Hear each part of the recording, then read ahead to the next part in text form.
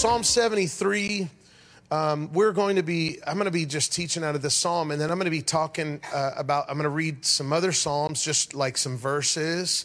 And this morning, this is a word that is very dear to my heart. Not only that, but it's something that I have been processing, and it's just been burning in me. So the word that I have to share with you today has been burning in me for a few weeks now. And so I'm really excited to be able to share with you. And today I want to talk about the journey of what we read in Psalm 73. This psalmist, this is written by a guy named Asaph, who was appointed as a chief musician by David, King David. How many know who King David is? We're going to talk a little bit about him today too. But Asaph is writing a psalm, and this is one of those honest psalms. How many know sometimes it's hard to get honest in our prayers? It's and we like to hold things back. And this is what I love about this psalm, is he's very honest. And so we're going to read bits and pieces of the entire psalm. And I would encourage you, after the message this week, read Psalm 73 in different translations, soak it up, and pray into it. And I know you're going to be blessed and encouraged today. So we're going to be reading from the Passion Translation. First of all, I just want to honor the real Christians in the room that have their actual paper Bibles. Raise it up real high and look around the room. And now all the other Christians say, I want to be just like you. Amen. You know, it's funny is like I bring mine up here, but I usually never use it. I'm just trying to look more spiritual. I'm usually using the iPad the entire time.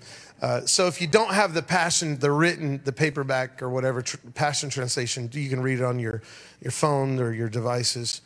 We're going to read one verse, start off with one verse, and then we'll go through the psalm. You all ready? Psalm 73, verse 1. No one can deny it.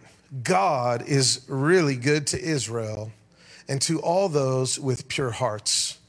But I nearly missed seeing it for myself. Amen. And we're done. No. Let's pray. Father, I thank you for holy moments. I thank you for your word that breathes life into us. Your word sheds light and helps us overcome, rise up, walk straight. Your word brings life. And we thank you that you speak to us, Lord. And I pray right now, would you just ask the Lord right now, say, Lord, give me ears to hear. Just right now, just say, I posture my heart to receive in Jesus' name. Amen. Amen. Give God just one more shout of praise. Would you just thank him? Hallelujah. So this has been kind of a dear psalm to me. And the first thing I want to talk about is God's relationship with you. Okay, I want to talk about this because now if you've been going to our church for a while, this is something that you kind of get. Like we just did a series on the New Covenant, which if you didn't hear, we encourage you to go listen to that. Very powerful. Who enjoyed the series we did on the New Covenant? Amen. Powerful, powerful stuff. And it's hard sometimes for us to let go of these old covenant things we like to hold on to. Now, that's not to say that the Old Testament is something we let go of. When I say old covenant, I'm referring to the covenant, the relationship that we have as a people of God with him versus the relationship that under the Mosaic covenant that the Old Testament people of God, the Jewish people Israel had with God. Now we are now in Christ and we have a new covenant. And this is what the scripture speaks of. I'm not talking about the Bible. I'm talking about the relationship, the covenant relationship we have. So I want to talk about God's relationship with us. Now this is so important because as new covenant Christians, especially those of us that have embraced like a strong grace message, it is finished. And we love like understanding the grace of God and understanding that our God loves us and we have a relationship with him. But how many know grace does not negate responsibility? It empowers it. And sometimes our idea of grace is more our idea or our concept of mercy. Grace and mercy are not the same thing. Mercy is encompassed in grace. But how many know that grace is not just a cushion we fall on? Grace is what picks us back up to walk. Mercy is that mercy. How many are thankful? Lord, have mercy for God's mercy, right? But grace is empowering. So in that, we have a good paradigm for the most part. I think most of us as believers, we are a grace church, man. We teach the finished work of the cross. We teach Jesus and his completed work, and that we receive that. We identify in that. We are holy because of what he did. We are accredited as righteous, and we are imparted with his righteousness. He gives it to us as a gift, and it comes out of our life. And holiness is a participation before it's a practice, not the other way around. We partake of the divine nature, and his grace empowers us to do better things in life. Amen? Having said that, because sometimes we have this understanding that grace, okay, it doesn't negate responsibilities, it empowers it, but sometimes I think we still have this concept that our relationship with God might be similar to a relationship that I might have with my wife, or a relationship that I have with a brother or sister, in the sense that there are two parties involved, and sometimes one party will turn away from the other party. In God, it's never like that. Amen. The Father his end of the relationship is always good. His end of the covenant that he made, that Jesus made with his own blood between him and the Father, he brings us into this. God always does. His relationship with us is perfect. Now, our receptivity of that relationship is a whole nother thing. But I want to talk about this for a minute, because as God's kids, where's Layla? Layla, would you come up here? Guys, this is my 6-year-old daughter, Layla, and she loves the stage. So I just want to bring this precious little girl up here. Just look at everyone. Say hi, honey. Just say hi. Just wave like this. She's like, that's a lot of people, Dad. And what is this shirt you have on? What is that? Oh, she forgot how to talk. So now, Layla, you're my daughter, right? Yeah. And let me ask you this. Who is Daddy's special treasure? Who? You? Don't be shy. Help me out, honey. Who's Daddy's special treasure? Who's Daddy's angel? Who's Daddy? I call her all these things. Who's Daddy's moon sparkle? Now, usually she's like, me, in front of all the other kids. Me. And then if I say, who's Daddy's angel? And Hannah will go like, me. And then she'll be like, no, me. Because when they're all gone, I say, Layla, you're my favorite. Don't tell the other kids. Doesn't Daddy say that? Yeah. Okay, now I want you to just turn towards me like this. Now look, now Layla and I have a relationship. I'm her dad, right? I'm a father. Now, sometimes I think we think that our relationship with God is, we're face to face. We have a heart to heart relationship. We communicate, we talk, right? Now to us, that's our prayer life, our time in the Word, our time in Christian community. But sometimes I think we feel like God does this because we're not reading our Bibles enough, or like God turns away because maybe we're not praying enough. But how many know God's disposition towards us is his relationship on his end is always love? Can you say amen? Now, let me just say this. That doesn't mean that Layla doesn't have the ability, though, to turn her heart different directions. How many know that God does not, he does not control your free will? Amen? So here's the point I want to make. Layla, turn towards me. Yeah, because you're going to be Daddy's girl forever, right? Give me 5. Can you guys give it up for my daughter? Come on. Thank you, sweetheart. Oops, sorry. Go ahead. Your hair looks super pretty. I like those sparkles. She's so shy just now. Usually if you know her, she's not like that. So here's the point I'm making. Yeah, it's finished. Yeah, he loves you. But that doesn't mean that we can't turn away, that our hearts cannot turn away. Now, Psalm 73 is that. Psalm 73 is the psalmist being honest with his own heart. How many have ever had really honest prayers with God? Sometimes it's hard though, right? Sometimes it's hard to have honest prayers with God because of our theology. Or it's hard to have, honest prayers with God because we're afraid that he's going to get mad at us if we express that we might be a little upset with him. Why, God? Have you ever had that kind of conversation with God? This is what the psalmist, I want you to put yourself into what he's writing about. He's writing about honesty, things that are going on in his heart. And here's what he says. God is good to Israel and all those with the pure hearts. but I nearly missed seeing it for myself.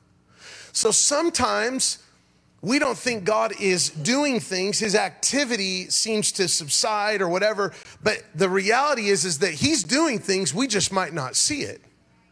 Are y'all with me this morning? There's a relation to the posturing or the orientation of our hearts to God and how we see things that he's doing. And if we're turned away from the relationship that he has towards us, the love, the mercy, the grace, we're not going to experience that love and that mercy and that grace the way that we would if we were turned towards it. Are you hearing me this morning? Now, the journey that he takes us on, I love honest prayers. I love my daughter Layla that you just met. Before she started school, we're like pumping her up for school, right? You know, you got to do that because then they have to get up early and stuff, and kids aren't used to that. And so we're getting her ready for school. Well, when we would eat at dinner, we would have her pray because she likes to be the one to pray. And so she wouldn't even pray for the food. She wouldn't even pray for us. She would just pray about school. That's the honesty of children. Honest prayer every time. Lord, I just pray. We're about to eat food. We're about to eat some good dinner. She don't bless the food. She's like, Lord, I pray I do good in school. I pray that I do my homework. And for like 3 months, that's all she prayed was how she would do good in school. Now, how many know that that's the heart, the childlike heart that we should have in our prayer life? Just talk to God. And this is what the psalmist is doing. He's like, God, you're good. And you're good to all of us, and especially those that orient their hearts at you, pure hearts. But I nearly missed seeing it for myself. And then he goes on a rant. How many have ever gone on a rant? How many ranted on Facebook in the last month? Just come clean. Confess your sins to one another. Come on, somebody. This psalmist goes on a rant, and he begins to just write down all of the things that was going on in his heart. Now, what's amazing about this is later on in the psalm, he says, if I had said any of this or spoken of this, I would have betrayed your people. In other words, this wasn't something that processed in him for that long because he never let it come out of his mouth. Or maybe it did process in his mind and his heart for long, but in the Hebrew culture, they understand the power of the tongue. How many know that there's most of the ranting that we do or we participate in doesn't get much process. It just goes right on through our lips. And this is so important for us to catch because he says, had I mentioned or had I given a voice to the stuff that was going on, because I am envying the prosperity of the wicked, and my heart, I'm just confused. Like, I don't know what is going on. Why are these people that are out in the world, and even some of your people, doing bad things but still living the good life? Have you ever thought to yourself, what the psalmist writes later on, he says, have I cleansed my heart in vain? I'm living right with God. I'm going to church. I'm doing what I'm supposed to do. I'm in ministry. I've been a pastor for 10 years, praise God. Why in the world does it seem like everyone else is living the good life and I'm doing what's right in God's eyes to the best of my ability, but they're living a better life? And this is what the psalm, so he starts ranting. So can I read a little bit of the rant to you? Because it's amazing. He says, here's my story. I nearly missed seeing this, but here's what happened.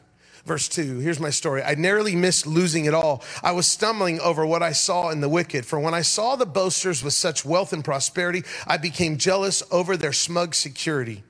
Indulging in whatever they wanted, going wherever they wanted, doing whatever they wanted with no care in the world. That's what it sounds like to me. No pain, no problems. They seemed to have it all made. They lived as though life would never end. They didn't even try to hide their pride or their opulence. Cruelty and violence is a part of their lifestyle. Pampered and pompous, vice oozes from their souls. They overflow with vanity. They're such snobs looking down their noses. They even scoff at God.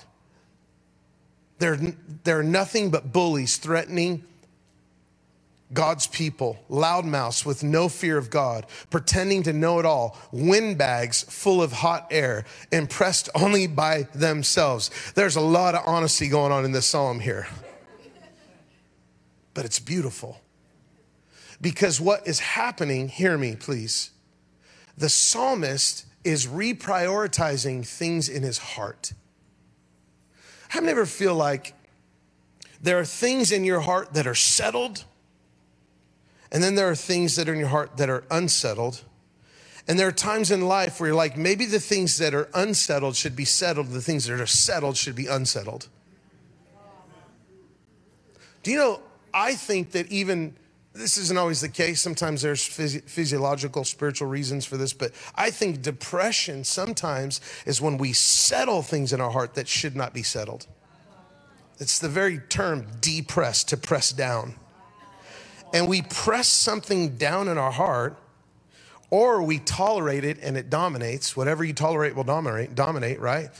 Whatever we just succumb to. And the psalmist is saying, man, I've missed it. I've missed seeing the goodness of God. I'm envying the proud of the wicked, and I'm really upset. And he's going on, and he's expressing his heart. He's letting what is inside of his heart come out of his heart. He's dealing with what needs to be dealt with in his heart. This is not talked about in the church enough. Because we can smile at each other's face when really inside we're like, I don't like you. Or we can talk about evangelism, but we really don't love people. We could do ministry things like pastoring, but we really don't shepherd people. Hello? And we do ministry, and we do life, we do relationship, we do marriage, we do fathering, mothering, parenting, all that, without prioritizing things in our heart, or reprioritizing, or dealing with things that are in our heart. The things that have been settled and the things that are unsettled, sometimes they need reprioritizing. And the psalmist is, now you've all heard that King David is the man after God's own heart. Come on. I mean, we love King David. And it's said that David was quick to repent, which is true in one sense. And we're going to talk about his life in just a minute. But it's important to know that Asaph was appointed by David. I think David was like a papa to him, like a father. I think he learned repentance. He learned, and this psalm is about repentance. This psalm, and repentance is reorientation. Repentance isn't just turning away from your sin, it's turning back to God. It's reprioritizing what needs to be reprioritized. And sometimes the things that we've settled in our heart, please hear me right now, we've allowed the ground of our heart to actually become fallow.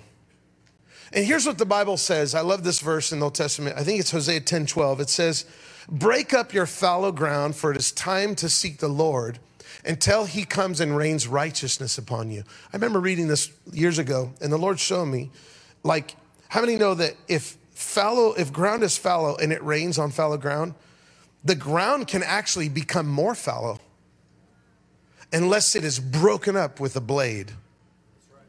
And sometimes we can even come into the house of the Lord and we're still pressing things down, and we wonder why we're depressed, because we're pushing things down. And we just come and we let the rain of the presence fall on us, but in our hearts, we're still harboring things. We're still holding on to past things. We're still envying the prosperity of the wicked. We're still saying, well, how come pastors deal with this? How come my church isn't exploding like this church? We envy the prosperity of the ministries. We envy other people's lives. How come they got to drive a nice car? Come on, somebody. I work hard. I haven't got promoted yet. They started a business and they're a millionaire. What am I doing here? And the psalmist is being honest with his own heart. And then he goes on. I love what he says here. Verse 13. I'm not going to continue the rant. You can read it later if you want. He basically says, what am I thinking here? There is intrinsic consequences to this stuff, right? Verse 13, have I been foolish to play by the rules and keep my life pure? Have you ever asked that question? Have I cleansed my heart in vain? Have I lived integrous all this time in vain? And here's what he says. Verse 16, when I tried to understand it all, I just couldn't. It was too puzzling. Too much of a riddle to me. But then one day I was brought into the sanctuaries of God. And in the light of glory, my distorted perspective vanished. Church, this is why we need to be a house of presence. This is why we need to be a people that come into the light and say, God, would you come and just let your glory shine so that we can see the way you want us to see. The fact is that all of our hearts, in one way or another, not just the priorities of our heart, but where we point our heart, are going to affect our entire life. The Bible says that out of the heart, it says, guard your heart, for out of it flow the issues of life. Proverbs 4:23. The heart is the center of your being. The heart is the cardia in the Greek. It's the core. It's not just an organ in your body. It's literally, you know, that your heart actually has neuro cells, like your heart and your brain connect. There's tens of thousands of cells. Your brain is connected to your heart. Your heart actually has, in a sense, like its own brain. I know that's not medical science, but there's actual people that it's not a physical brain, but your heart thinks. There's something about the heart. Now, in the Hebrew culture, the heart is the center of the being. In our Western world, it's all about what we're thinking in our mind. But what we don't realize is that we can't really take control of our thoughts if our heart is still pointed in the wrong direction. We got to deal with stuff that's going on in here. Now, women are really good at understanding like the heart and how it works. Like my wife knows when there's stuff going on in my heart. How many husbands are like, yeah, that's my wife too? They know. They have a perception. Men are a little dull in this area. Praise God. Amen. All the wives are like, see, I told you. You're not romantic. No, I'm just kidding. But there's something about realizing that I've got to reorient. I've got to repent. I've got to turn back. And I love the psalmist, the honesty of the psalmist. He's like, I was trying to understand this. I was vexed. I was perplexed. I couldn't. It was a riddle. But then I came into the sanctuary of God, and in the light of glory, my distorted perspective vanished. You see, when your heart is oriented in the right direction, you see differently. You see differently. How many know that if you hold on to offenses, your conversations with people are going to be quite different? And it doesn't even have to be an offense towards them. You know that? Like if you deal with offense and you try really, you got to work harder on relationships. If we hold on to offense, relationships are much more hard, right? Because we're in a conversation and I'm hanging out and man, you pray really good, bro. Like you should pray more often. Like get on the prayer team. And I'm encouraging someone, right? But if they're offended and they go to church and they're offended and they never deal with the church offense, they see me as a rude leader because I'm telling them that they don't pray enough. But that's not what I said. What I said was you have a gift. I want to see it come alive. Hello? But because of the orientation of our heart, our ears hear differently, our eyes see differently. Are y'all with me? This is the thing that we need to realize is that what's going on in our heart really matters. In relationships, prioritizing relationships and making, and there's a settling. There's something about you have to deal with it. You have to like in your being, you have to make a decision. Say, wait a minute, I've been looking in the wrong direction. My heart is, I'm envying the prosperity of the wicked. That is the honesty and the rawness of this psalm. Now, he goes on and he says, man, until I went to the sanctuary, then I realized there's intrinsic consequences to what the wicked people are doing. I'm not God. I can't fix them. I don't need to worry about them. I need to worry about my own heart. I can't sit here and say, oh, they're bitter and they're this and they're offended and they're that. When I've got my own bitterness, offense, and all the stuff going on in my own heart, God says, rule over your own heart and make sure your heart is pointed in the right direction. Verse 22, jump down to verse 22. I love this, man. This is an honest prayer of repentance. Ready? We should write this into our discipleship. I was so stupid. I was senseless and ignorant, acting like a brute beast before you. Now that's how we're going to introduce you to the sinner's prayer. That's the beginning of the sinner's prayer. But look at the honesty of this. It's so powerful. I was stupid. I was senseless and ignorant, acting like a brute beast before you, Lord. Yet, in spite of all this, you comfort me by your counsel. You draw me closer to you. You lead me with your secret wisdom. And following you brings me into your brightness and glory. Hallelujah. Repentance is reorientation. Repentance is not just turning away from things that hurt us and sins.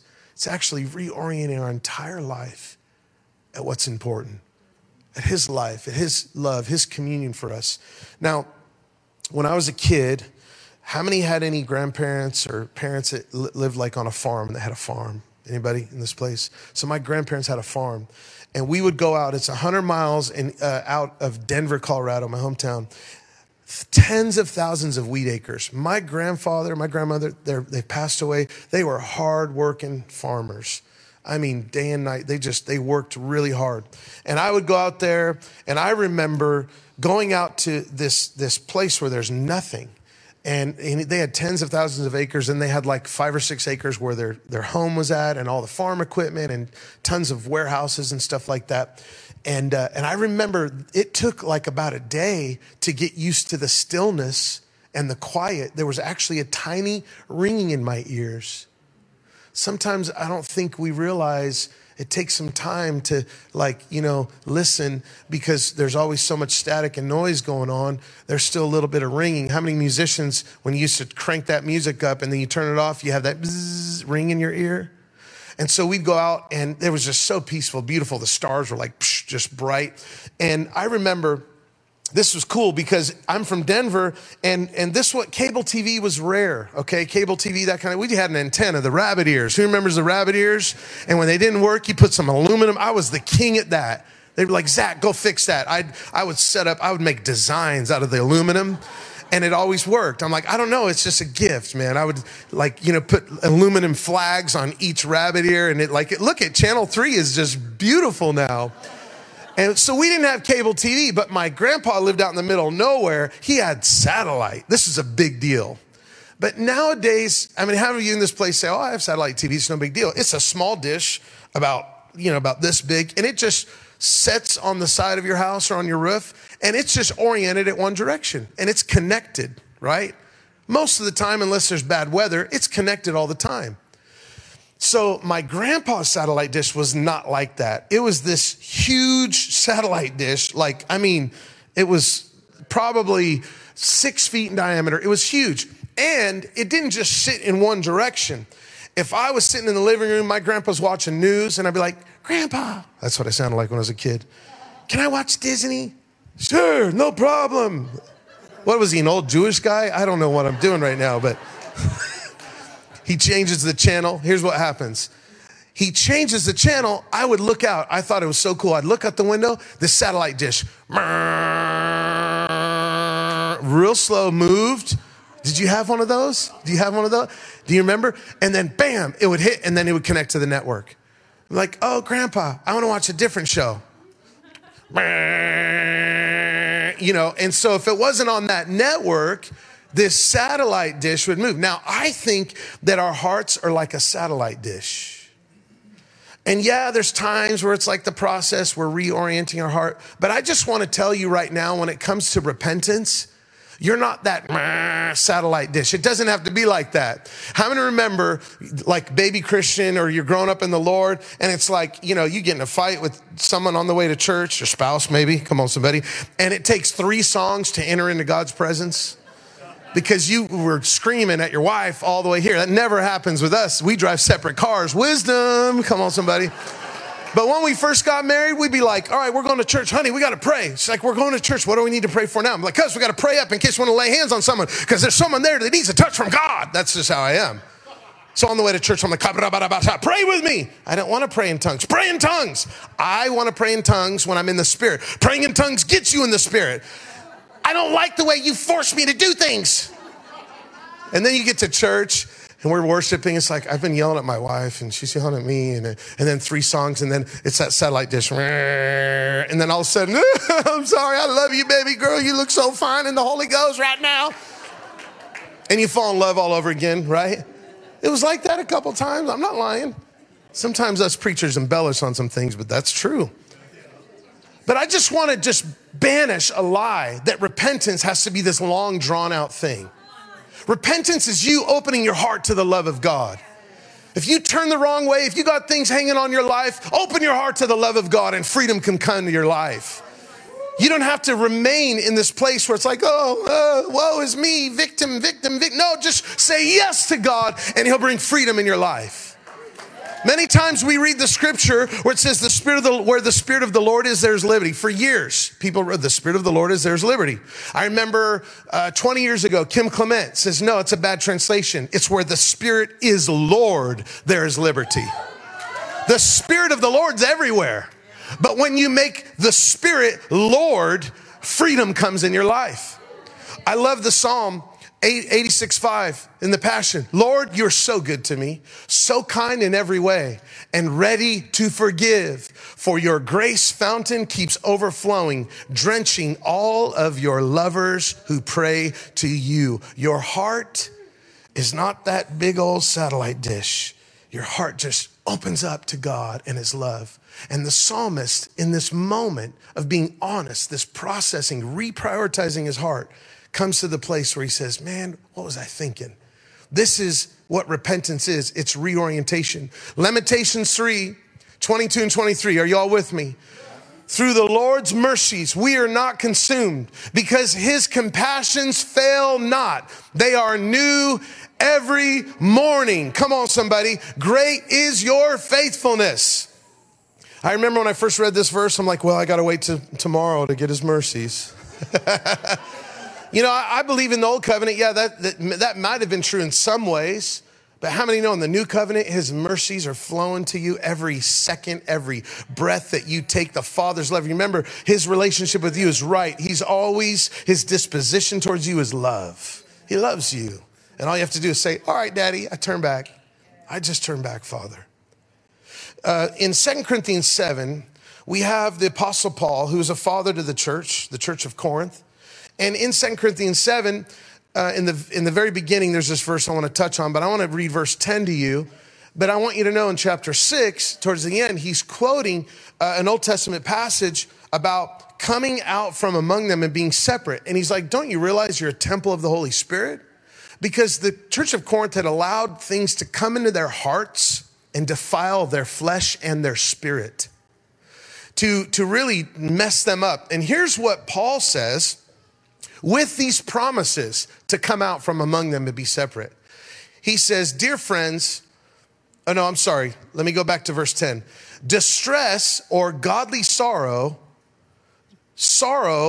that drives us to God does that. He's talking about repentance. It turns us around.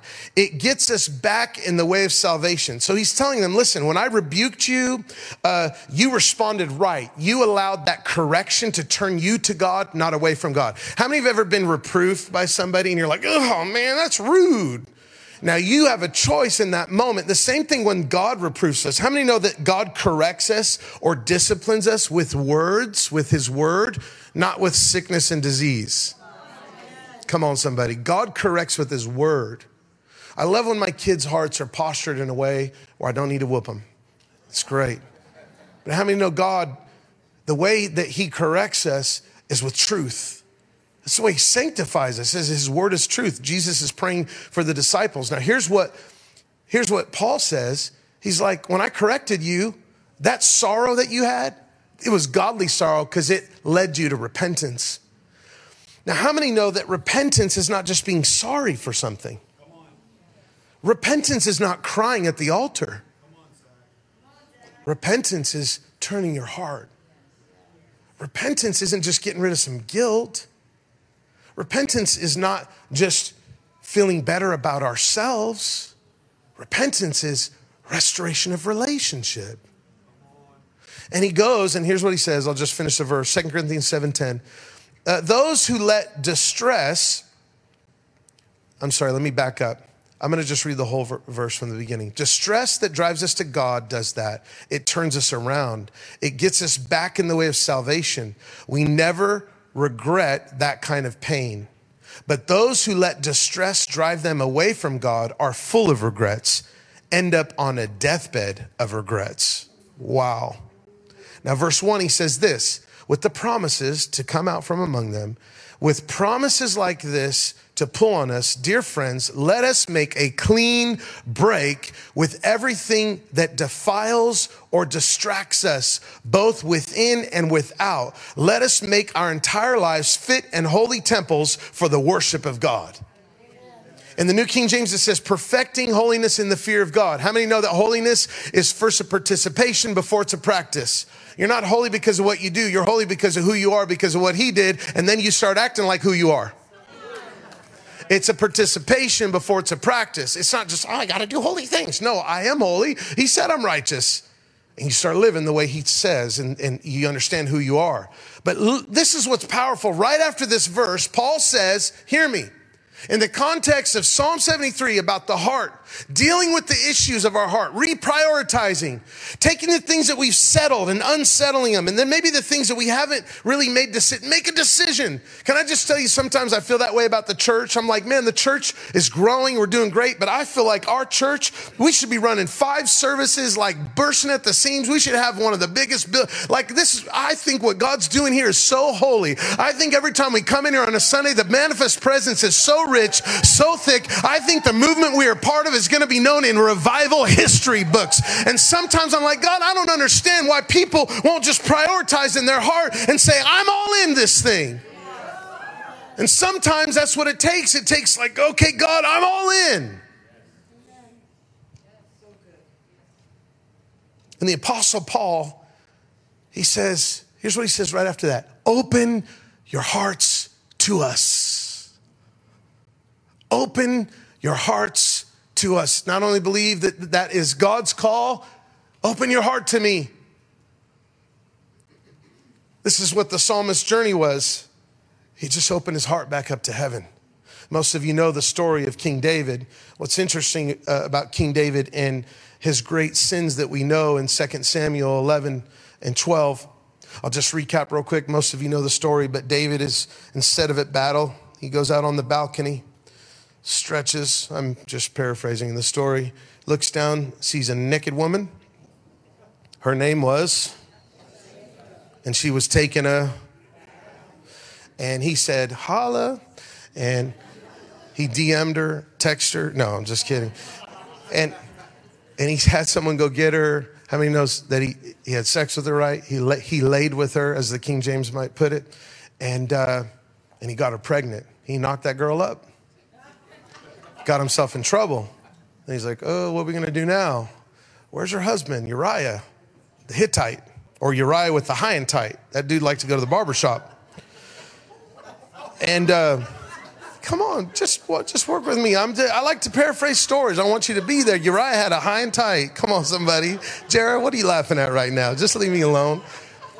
So Uriah is on the battlefield, and he says, bring him back. And he wants her husband to lay with her. So, you know, if she has this baby, then obviously it's like, oh, it was her husband. It doesn't work out. He's like, no, how dare I? I'm going to, stay out here, King. I'm not going to lie with my wife. So he tries to get him drunk. Doesn't work. And so now David's like, well, let me cover up this sin with another sin. Sends him on the front lines of the battlefield. And Uriah ends up dying. Now, that's chapter 11. Chapter 12, verse 1, Nathan the prophet shows up, tells David a story. And in the story, David's like, oh, how dare this evil person do that? I'm not going to tell you the whole story. Nathan says, yeah, that's you. You're a parallel to this story. David's like, what? Nathan exposes both of these sins. Do you know between chapter 11 and the end and chapter 12:1, a whole year had gone by? A whole year. The deceitfulness of sin layers in the heart. Are you all hearing me this morning? A lot of times we think, well, David was quick to repent. I think Asaph might have been quicker to repent because he was processing this. We don't know how long, but he never let it even hit his lips.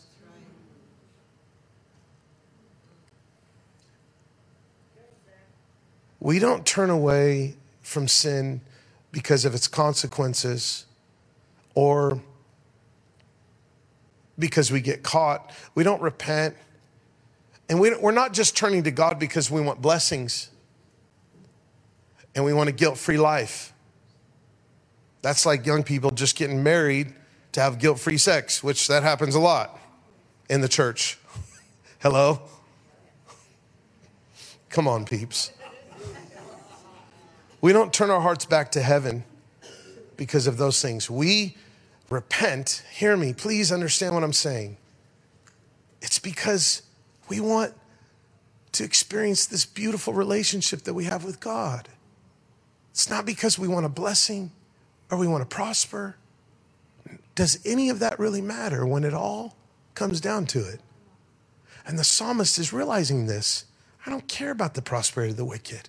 What was I thinking? I'm turning back. Have I cleansed my heart in vain? Well, that doesn't even matter. I am turning my heart back because I just want to be in your presence.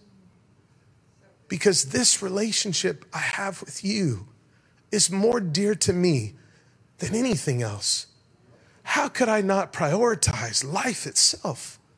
How could I miss the mark by turning away from communion and love and life itself? That's who you are, God. And that's what repentance is. It's turning back to communion. Repentance is embracing our union and our communion with God. There's something about the love that we have for the presence of the Lord. I want to close by reading the end of this psalm, but I want to quote 3 psalms real quick that exemplify the love that we should have for the presence of the Lord. Kevin, you can come up. You can dim the lights. Psalm 16:11. You will show me the way of life, granting me the joy of your presence and the pleasures of living with you forever. Psalm 26:8. I love your sanctuary, Lord. It's the place where your glorious presence dwells. Psalm 27:4. One thing I ask of the Lord, and this only will I seek, that I may dwell in the house of the Lord all the days of my life, to gaze on the beauty of the Lord and to seek him in his temple. David said, I'd rather be a doorkeeper. I'd rather be a doorkeeper. You remember what King David did when the ark returned? He danced before the Lord with all of his might. In Psalm 51, we read the repentance of King David after this year when Nathan the prophet confronts him. Psalm 51, there's one portion, he says, take not thy spirit from me. Are you thankful that we're not forsaken by his presence? But sometimes we turn away from his presence and we don't experience that love. But all we have to do is open our hearts back up. Repentance doesn't have to be this long, drawn out thing. We just open our hearts back up to him. And the psalmist in Psalm 73, he closes his honest conversation with God about envying the prosperity of the wicked, and he seals it with a cry that says, there's nothing more that I want than your presence. Would you read it with me in verse 25? Whom have I in heaven but you? You are all I want, God. No one on earth, nothing on earth means as much to me as you.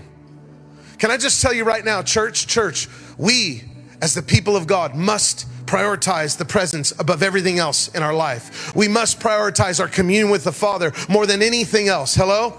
You want to be a good husband? Love Jesus more than you love your wife. You want to be a good wife? Love the Father more than you love your husband. Hello? Amen. And he says, whom do I have in heaven but you? There's none on earth that I desire besides you. Lord, so many times I fail, I fall into great disgrace, but when I trust you, I have a strong and glorious presence protecting and anointing me. Come on. Forever, you're all I need. Those who abandon the worship of God will perish. The false and unfaithful will be silenced, never heard from again. But I'll keep getting closer and closer to you, Lord Yahweh, for your name is good to me. I'll keep telling the world of your awesome works. My faithful and glorious God. Would you seal it with a shout of praise right now? Come on. I want you to lift your hands with me and close your eyes right now. Come on, we're going to close with a song. And as they begin to sing right now, as the worship team releases this, I want to open up the altars and I want you, with the honesty of your heart, come and reprioritize, reorient, and take refuge in the presence of God. Come on, I want you to pray this with me. Say, Father, whom do I have in heaven but you? There's none on earth I desire besides you. You are the strength of my heart and my portion forever. I turn to you. I open my heart to you. I reprioritize. Say it out loud. Come on. I reorient. And I take refuge in your arms. In Jesus' name.